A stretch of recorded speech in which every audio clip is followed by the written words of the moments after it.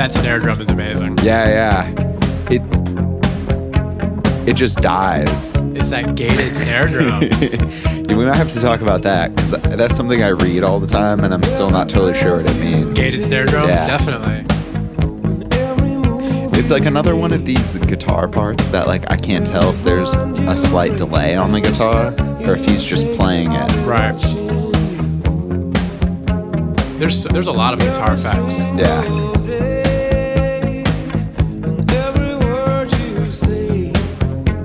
I don't think like when I hear this song in my head, I don't think I notice like how driving the bass line is. Me and how like either. kind of it skips a little bit. Me It's too. kind of cool.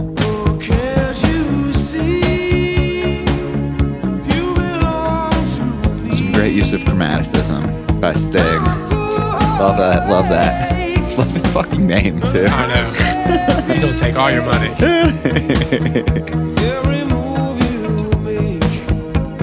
Great keyboard The keyboard's strings awesome. or whatever. Yeah. Ooh.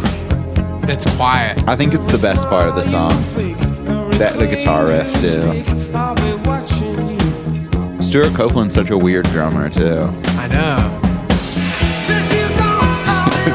I'm not crazy about that piano. It's so dramatic.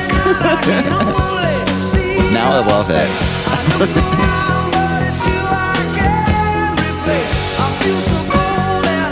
Love those big electric diamonds on the guitar. Huge. Yeah. And also those quarter notes. This song always makes me feel like I'm in a movie when I listen to it. Dude, duh, the replacements. Yeah, it is in that, isn't Duh, it? dude, the Ooh. bar scene. She's cleaning the bar That's up. right, yeah. Yeah, dude. Oh, she was like my hero, like my biggest crush when I was a kid. Everyone's, yeah, man. I don't even, is she an actress that appears in movies, or is I she don't know. literally just that person in the replacement? Welcome to Listen to This, a podcast in which we explore songs we like. We research what they mean, how they were recorded, why they were written, why we like them, and why you should listen to this. Today we're going to talk about Every Breath You Take by The Police. Released on May 20th, 1983, off the brilliant album Synchronicity. This was the group's only #1 hit song and became a signature song for the band. No shit. Pretty weird, right? Because I feel like Roxanne is arguably more famous of a song than this Right, one. yeah. But yeah, this was their biggest hit. It was written by Sting, the British guy, not the wrestler. When I was a kid, I straight up could not tell what the fuck was going on. I was like, who's Sting? Like, is he in the Police or is he the Phantom of the Opera guy on WCW? Hey! Oh, okay. All right. It's Sting. Okay. And it's Sting. And there's a wet spot for Eric Bischoff is sitting because Sting is out here. He's got a weapon. Yes, he does. And I hope he uses it. Phantom of the Opera guy. And I think I said that to somebody and they're like, what the hell are you talking about? I was like, I don't know. Didn't get I'm it. in my own world. It was produced by the band along with Hugh Padgham. Every Breath You Take won 2 Grammys that year, and it's estimated that the song accounts for a third of Sting's music publishing income. Shout out to Juice WRLD for another third. Wow. That's hilarious. Sting wrote the song in the aftermath of his separation from his wife, Frances Tomalty. So, to escape the public eye, Sting does what one does naturally and went to the Caribbean and started writing the song at Ian Fleming's writing desk. That's the guy who wrote James Bond. Great books. So he wrote this song at Ian Fleming's desk on an estate. You know what that estate was called? The Golden Eye Estate. Oh, that's right. Yeah, Yeah. I did know that. Sting recalled, quote, I woke up in the middle of the night with that line in my head, sat down at the piano and had written it in half an hour. The tune itself is generic, an aggregate of hundreds of others, but the words are interesting. It sounds like a comforting love song. I didn't realize at the time how sinister it is. I think I was thinking of Big Brother, surveillance, and control. Right. Kind of a cool thing to talk about, like a lot to unpack there.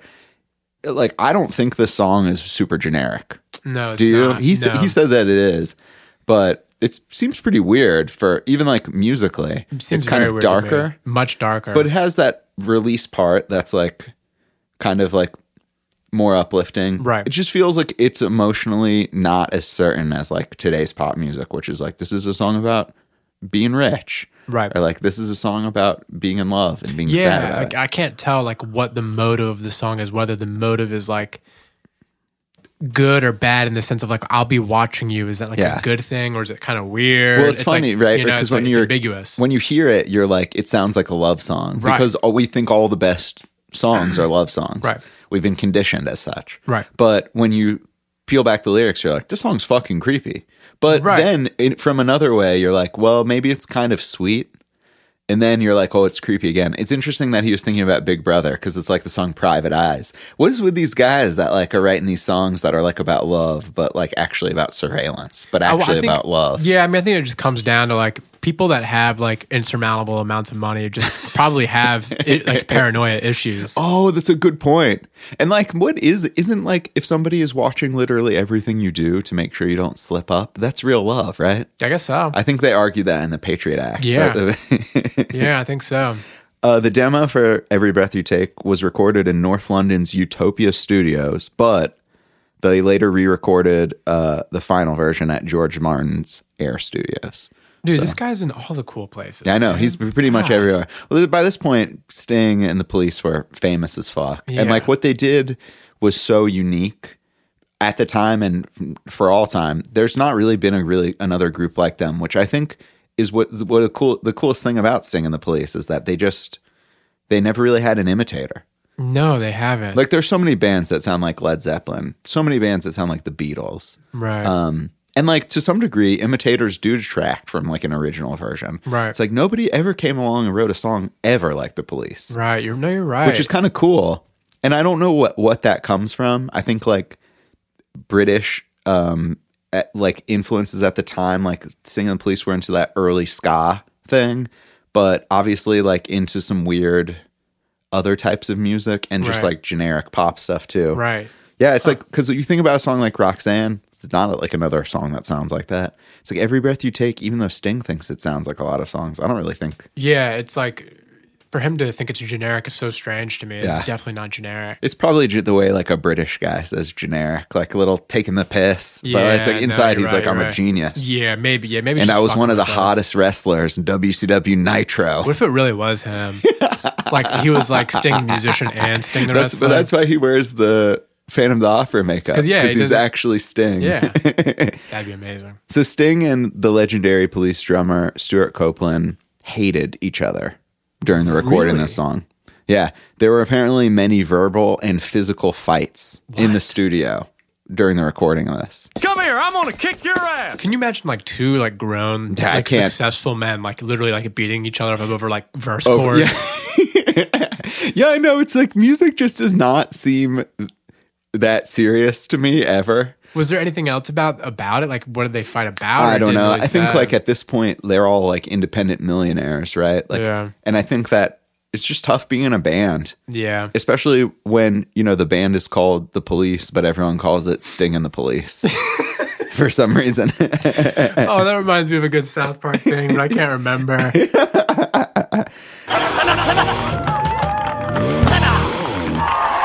Another great show, man. There must have been 100,000 people out there. Yeah, all of them chanting, Timmy, Timmy, Timmy! What's the matter, Skylar? The name of the band is Timmy and the Lords of the Underworld, not just Timmy. Timmy! And the Lords of the Underworld. Timmy! It's always about you, isn't it? I'm sick of it. Timmy gets all the applause. Timmy gets all the chicks. Well, you know what? Forget you, man.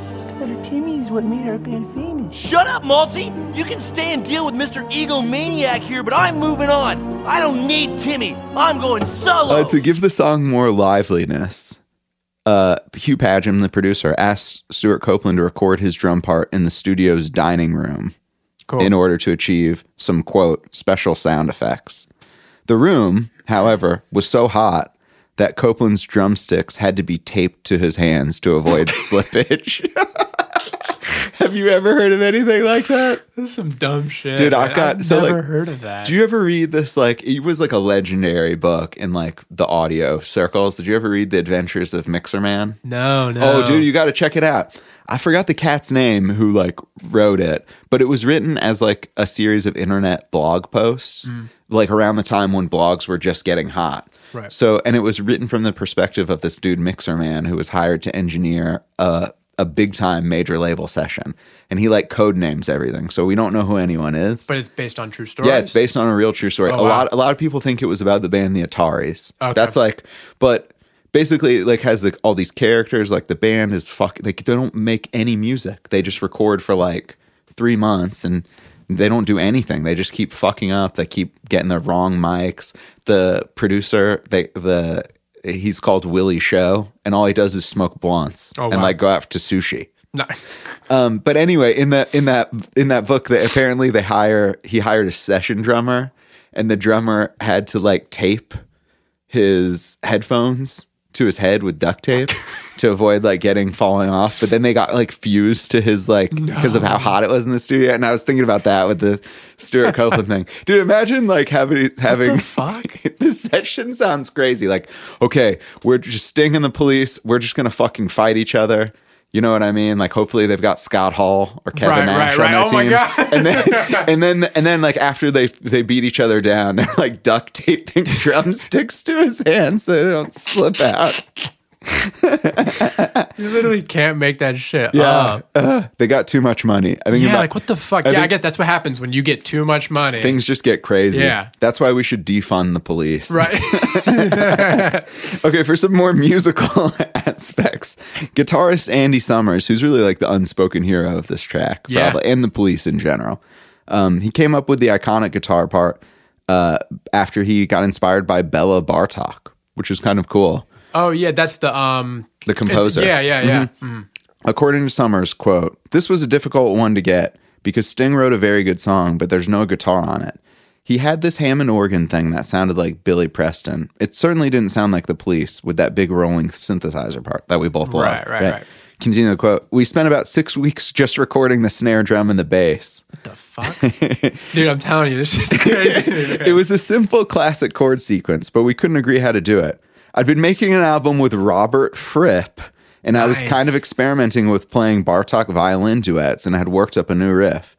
When Sting said, quote, go and make it your own, I went and stuck that lick on it, and immediately we knew we had something special." Right. I think that's like really cool. It's like sometimes people don't totally understand where inspiration comes from. Right. And that's a great example. Inspiration comes from your life as a musician if you pay attention. Right. So like he was just like he brought something from one avenue of interest into another. And that's like what inspiration is. I think that guitar part is cool. Yeah. And it's a series of like, you know, like when you were learning and playing guitar, it was an add 9 chord. Yeah. And it's cool because it's that thing where it's like you spread your fingers across and go dun dun dun. Yeah, that chord. It's just that just played at different root notes. And that's all it is. It's really cool. It's really well executed because and I always love to notice this. I've heard a million people cover that song and it never sounds good. Right. And it's like that means that this dude has something special about the way that he plays it. I don't really know what it is. It's just like a feel thing, probably. It's also like Tone. the effects on that guitar. Yeah, like really cool. There's definitely some delay, like you call it. There's definitely chorusing. It's also like a stacked part. Yeah, it sounds like there's like 100 guitars going on. It's just like the whole thing. NWO Wolfpack was Right. playing guitar in that song. There's going to be a lot of WCW fans for this podcast. Man, well, the last thing I want to talk to you about is how do you get a snare drum to clearly sound, it's clearly being hit really fucking loudly. I mean, the dude had drumsticks taped to his hands. But like, how do you get it to just be dead right after the attack? It feels like there's no air on it, which is cool. That's what they're going for. Like, Right. how would you do that? Yeah, like one of the biggest known, drum effects of the 80s was the gated snare drum. And what that really means is, you have a snare drum and everyone knows what a snare drum is. And in this instance of this song, when you hear that snare drum, there's that huge reverb tail that just seems like it just dies all of a sudden. And so the way a gate works, when you put a gate on something, it's just like a gate in the real life. A gates open and they close, right? If the signal passes the threshold, the gate opens. If it's underneath the threshold, the gate doesn't open, meaning nothing gets through. That's pretty cool. So what happens is when the snare drum hits and it goes to the reverb and the reverb goes. And what happens is then the gate opens. And on gates, you can tell it how fast to close. It'll just close. And so they just figured out what a good time for this song was for the reverb to literally be open, and then it just immediately just stops. The gate just shuts it off. That's awesome. And that's why it feels like the reverb just turns off. It's open and then immediately just disappears. Yeah, because it sounds like it sounds like there's more to that sound. Oh, but like it just disappears. Yeah, usually the reverb is much longer than Yeah. what the gate is, because you get that huge like sound and it just cuts off. Oh, dude, so much goes into making a record. It's crazy. Like, Well, yeah, they spent 6 months doing snare drum and bass. Like, dude, literally, Ben, snare and bass. yeah, exactly. I mean, Or 6 weeks. Sorry, 6 weeks. Yes. It was like, that's insane. Like, now it's like bass might take maybe 10 minutes. Yeah, I was gonna say, like, has anybody spent 6 weeks making a record ever? Right. They maybe they spend 6 weeks posting about a record. Right. Leaking snippets. Right, Imagine, yeah. imagine if the police had Instagram Oh my God. back then. It would have been really funny. It would be like, I bet you would get like the studio, like, people in the studio taking photos. Mm-hmm. It'd probably be like, a picture of like Copeland with like the fucking headphones glued to his head, because they fucking fused. Thanks so much, y'all, for listening to this podcast. Please spread the word about this podcast in real life to your friends, your people, your parents. Everybody likes it. So, look cool by showing people how much smarter you are. And with the quality of things that you listen to. That was a sentence. We're on Instagram, Patreon. We also have a playlist on Spotify with all the songs and episodes from season 1 and season 2. Thanks for listening to this.